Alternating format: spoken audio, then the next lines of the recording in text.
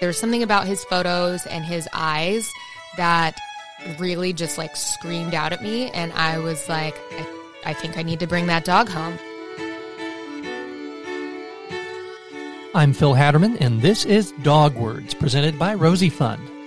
Today on Dog Words, I'll tell you about some happy border collies. We'll talk about a special kind of foster care with our guest, Jessie Schroyer, and I'll give you a tip for something you can do with your peanut butter. In each episode of Dog Words, we explore the world of dog care and companionship. We save each other is the motto of Rosie Fund, which simply means the more we do for dogs, the more they do for us, and they already do a lot.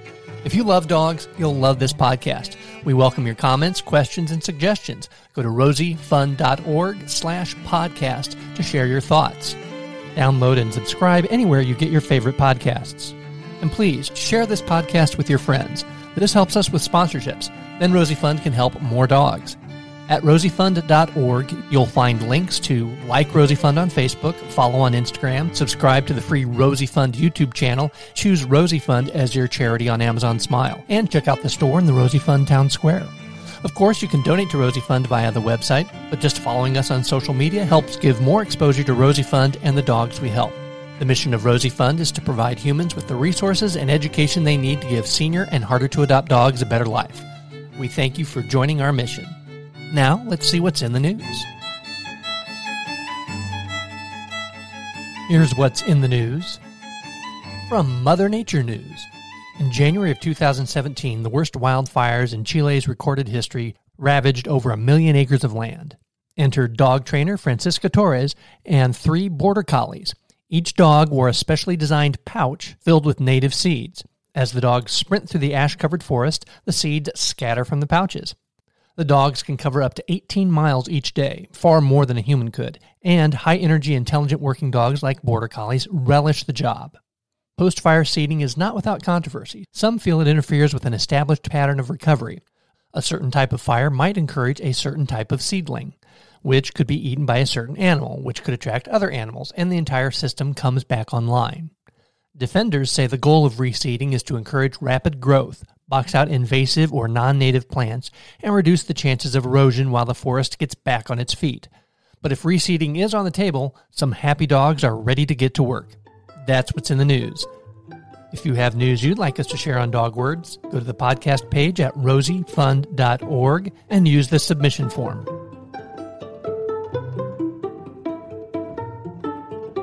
Today on Dog Words, we're speaking with Jessie Schroyer about fostering, and not just any foster experience, but a very specific kind of experience, hospice fostering. Jessie, welcome to the show. Thank you so much for having me, Phil.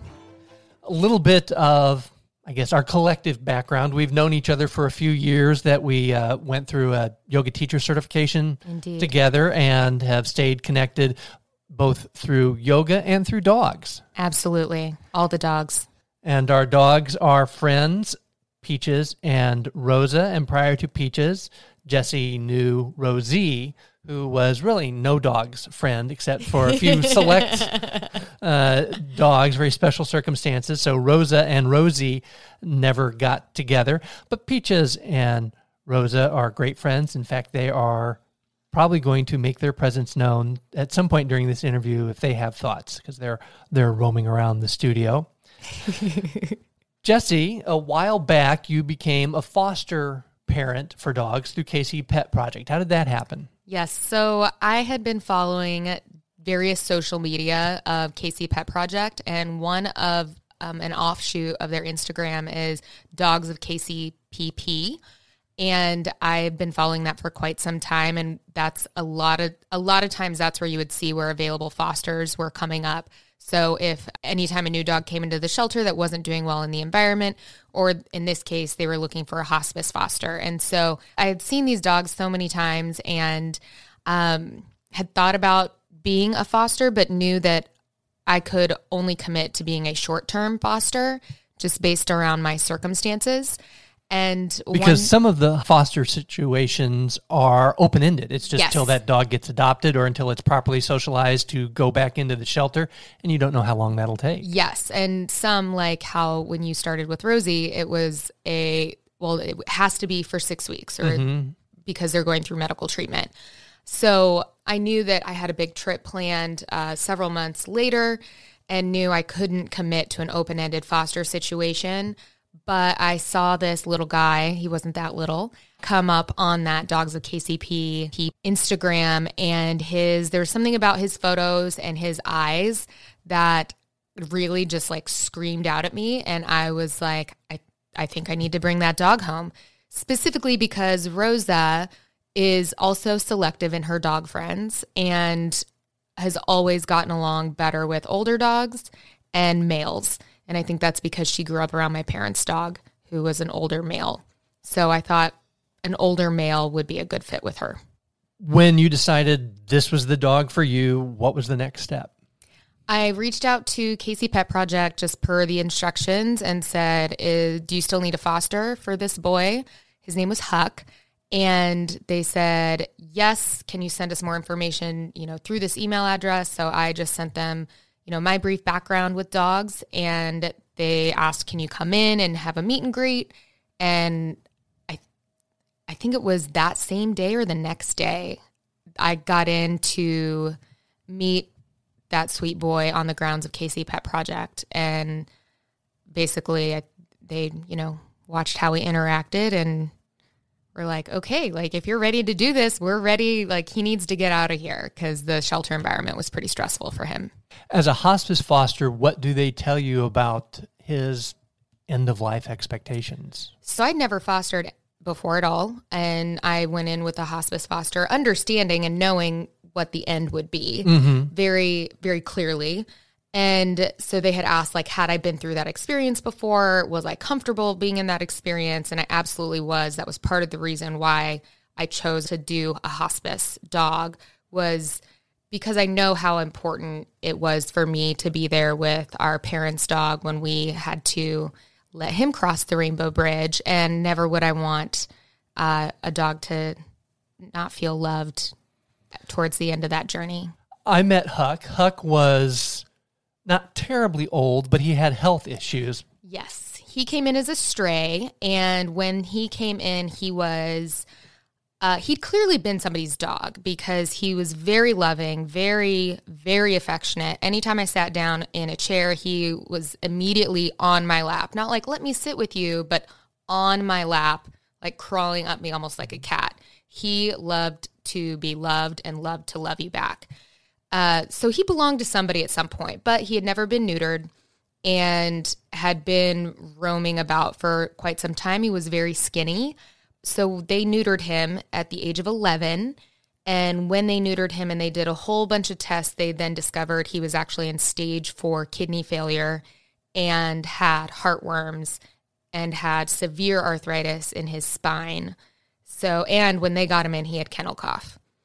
So he had just a lot of stuff going on. And foster is probably about the only option for a dog like that an adopter is not looking for that list of right. And issues. Knowing that with stage 4 kidney failure, the life expectancy isn't very long.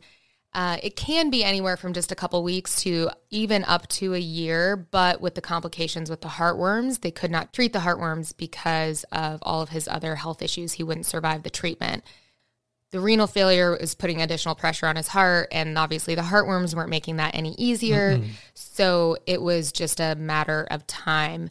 So we were happy to give him a home. That's a big emotional commitment, taking on any foster, but particularly a hospice foster. What sort of financial commitment was expected from you? Absolutely none. And the people at Casey Pet Project are so amazing. We visited the campus several times they provided us with food because he was on a special diet. They provided us with all of his medication.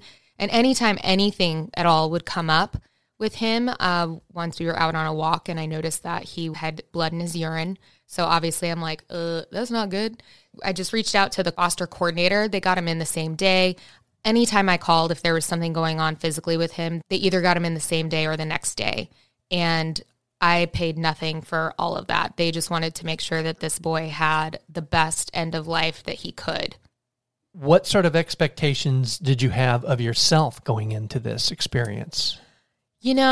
That's a really good question. I went in pretty blind because I'd never done it before. I've loved several dogs throughout their life and end of life, but I've never brought in a dog at that late of an age, not knowing much about him, and so I was just like open to, let's see what this experience is going to be.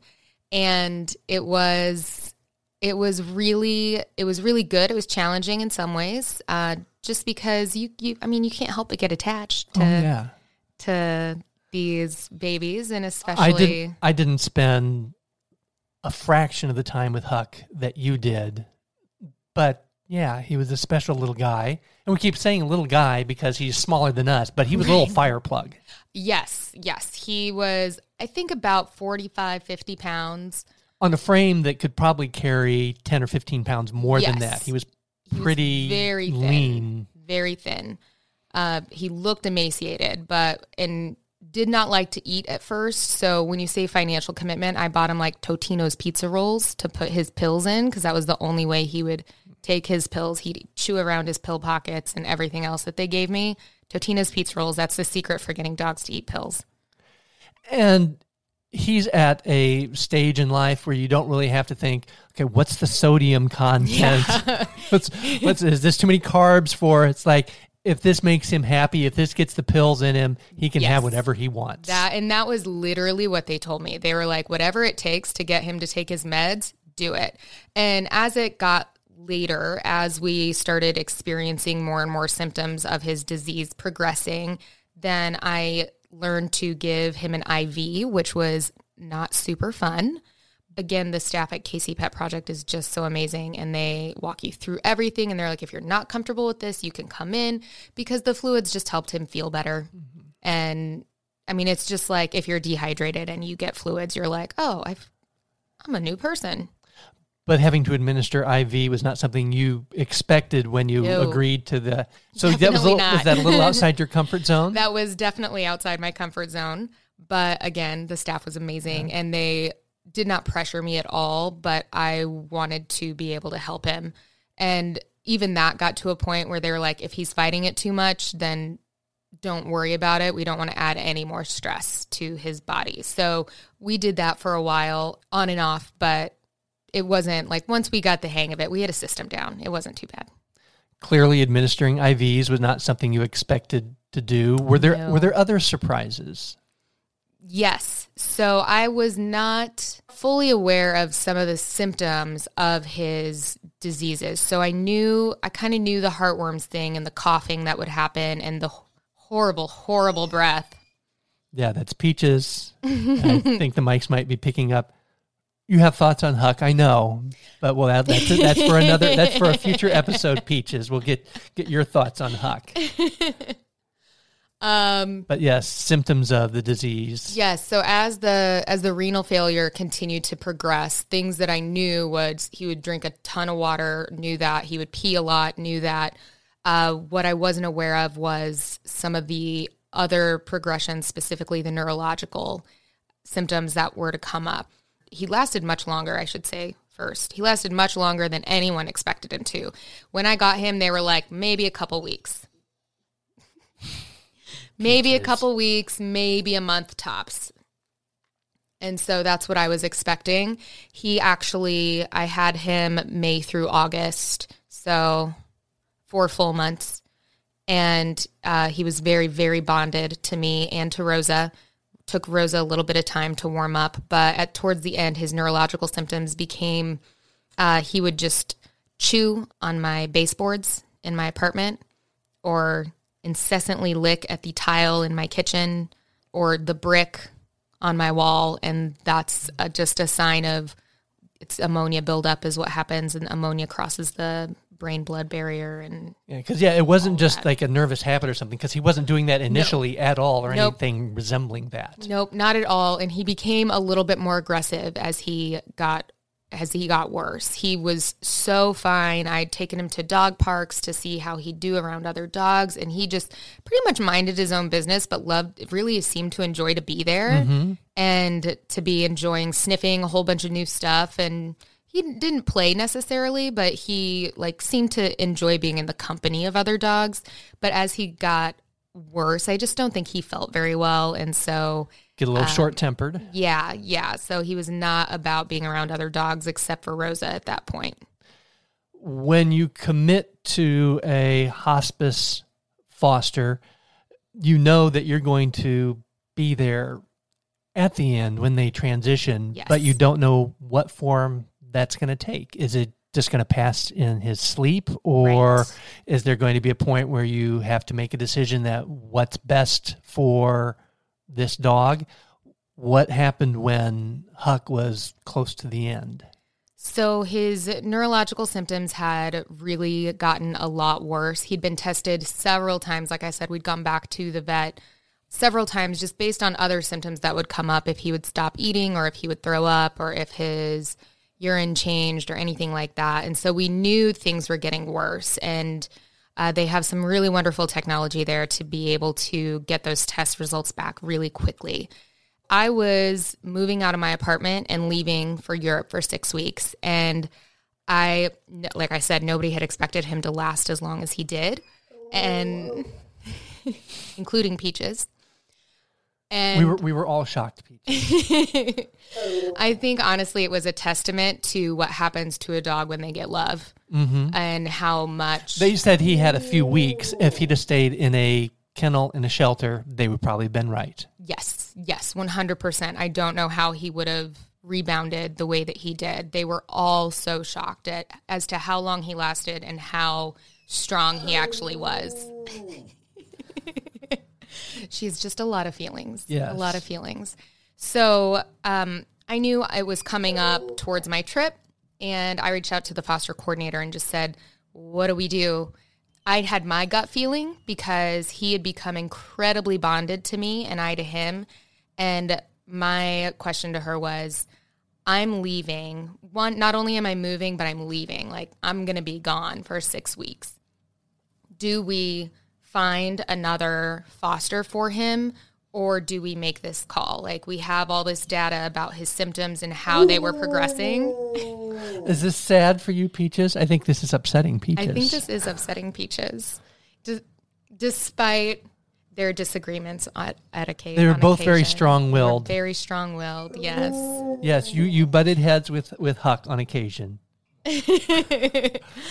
But I knew in my heart I really wanted to be there whenever we had to let him go because I was his person now. I was his person. I was the one he loved and that he trusted.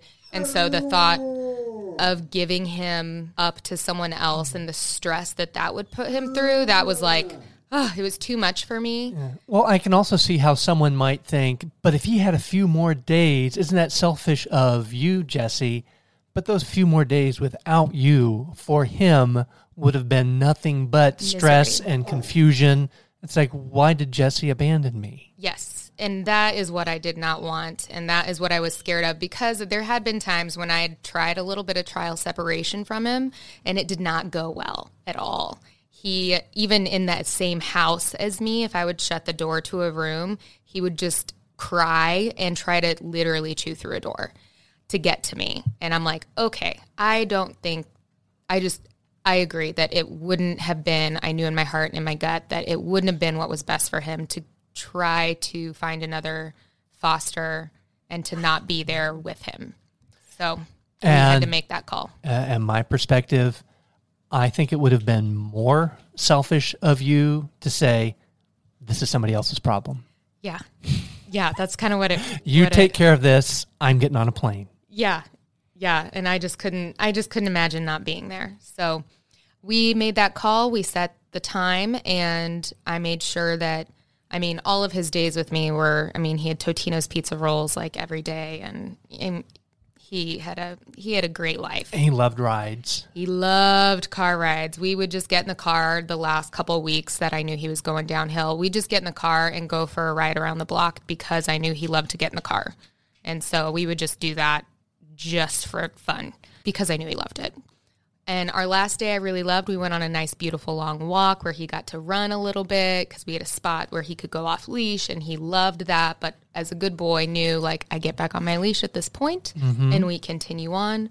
We went for a nice car ride, and we went to McDonald's and bought a quarter pounder with cheese and an 8-piece chicken McNugget with fries and a nice big water. And he ate all of it in like 2 minutes. And I got to be with him the whole time. And so they had asked me if I wanted to full be there. And I was like, yes, I want to be there. I can't not be there with him during this. And again, I just cannot say it enough. The staff is so compassionate and so wonderful. And, you know, had warned me things that could happen when that happens. I've been there before, so I just knew that I needed to be there with him. And so the vet was crying. I was crying. They just handed me Kleenexes, fed him a nice big chocolate brownie because why not? Enjoy some chocolate. Yes. So it was still, like, when I think about that, it's always hard to let a friend go, and somebody loves you so much like they do. Like, dogs love you. And that was why I wanted to be able to give that love back. Well, being a hospice foster is clearly not for everyone. Right. And even for those who do undertake that responsibility, it's not always easy. But it had to be so rewarding. Yes, and I have to say that one of the things that really pushed me to want to do the hospice fostering was when I came home to be with my dad when we had to let his dog cross over. And when that happened, he and I, my dad and I both, are just hysterical, like inconsolable, you know, ridiculously ugly crying. The vet tech was like, do you want a Kleenex? And I'm like, bring me the whole box. But in that moment, as we were saying goodbye and we were there with that sweet boy of ours, I just had this very clear moment of, I am so lucky to be so sad because I knew love so great. And if this is the result of loving something and being loved, I'll do it every time. And that was the thought of what led me to think that I'd be good for a hospice and that I could really love a dog. And if you're feeling that love, which then puts you in a position to feel that grief. Yes. The other side of that love is a dog that was receiving that love. And giving it back times a million. Oh, yes. Yes. Times a million. That dog loved me so, so much. And he loved Rosa so much, too. Yes. It was fun watching that relationship develop. Yes, you watched it too, didn't you, Peaches? Peaches is making all the noise, and Rosa is just laying over there being a good studio guest. Rosa does not warm up to dogs very fast, so No. she grudgingly gave her love to Huck, but then when she was in, she was all in. Yes. Their relationship really had a turning point whenever we were out one day in like the little side yard near our apartment, and another dog was out and kind of got a little aggressive towards Huck, and Rosa ran in between them, mother dog like. That's my Huck. You don't do that to him. I can do that to him, but you can't, like a big sister. And it was from that moment on that I think they're both like, okay, yeah, like we're good. We're a pack. Yeah, exactly. We both love this human, and we're both going to protect her and love her, even though he nudged her out of bed on occasion. Well, there's only so much room. There is only so much room. Only so many binkies. Well, thank you so much for being a foster. Thank you for sharing your story. What does someone need to do if they want to be a foster, whether it's hospice or otherwise, with KC Pet Project? Just reach out. Like, you can just go on their website. They have everything on their website, so you can foster and find out more about fostering and the process. And then I always say, like, if you want some experience, start by volunteering and doing a dog's day out and getting helping some of these dogs get out of the shelter, even if it's just for a day. So if you can't commit to a long-term thing, but you can commit to one day. Yeah, dog day out, that's a 5-hour foster. Yeah, it's huge to give those dogs a little reprieve from the shelter. And as someone who's done that, you can see the difference in the dog, let alone when you walk a dog at KC Pet Project, you can see them change once they get out of their kennel.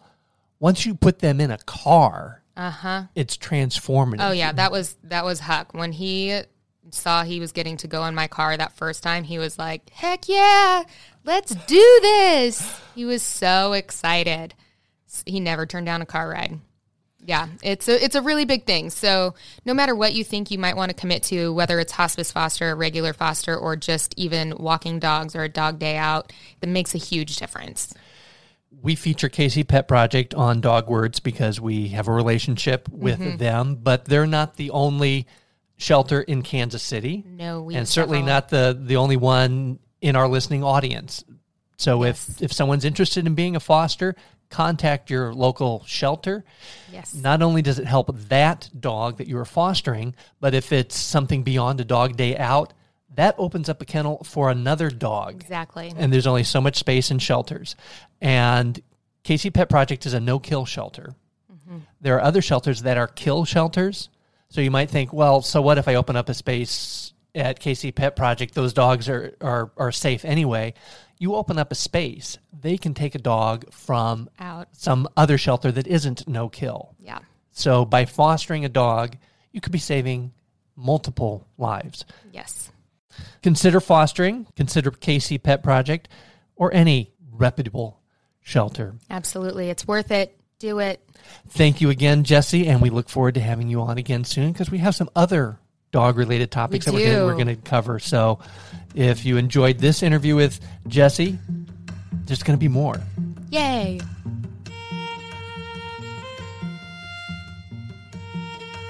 If you have a dog foster story that you'd like to share with Dog Words listeners, use the submission form on the podcast page at rosiefund.org.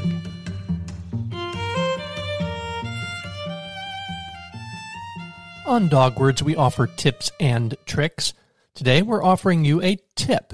If your dog is uncooperative when you try to give them a bath in your shower or bathtub, smear some peanut butter on the wall. The smell of the peanut butter might make it easier to get them into the tub or stall.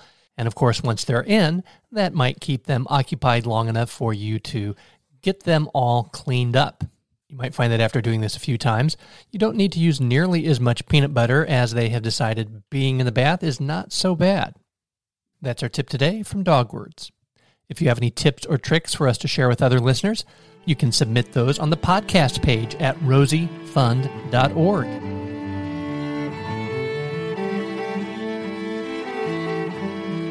Thank you for listening to Dog Words presented by Rosie Fund. I'm Phil Hatterman.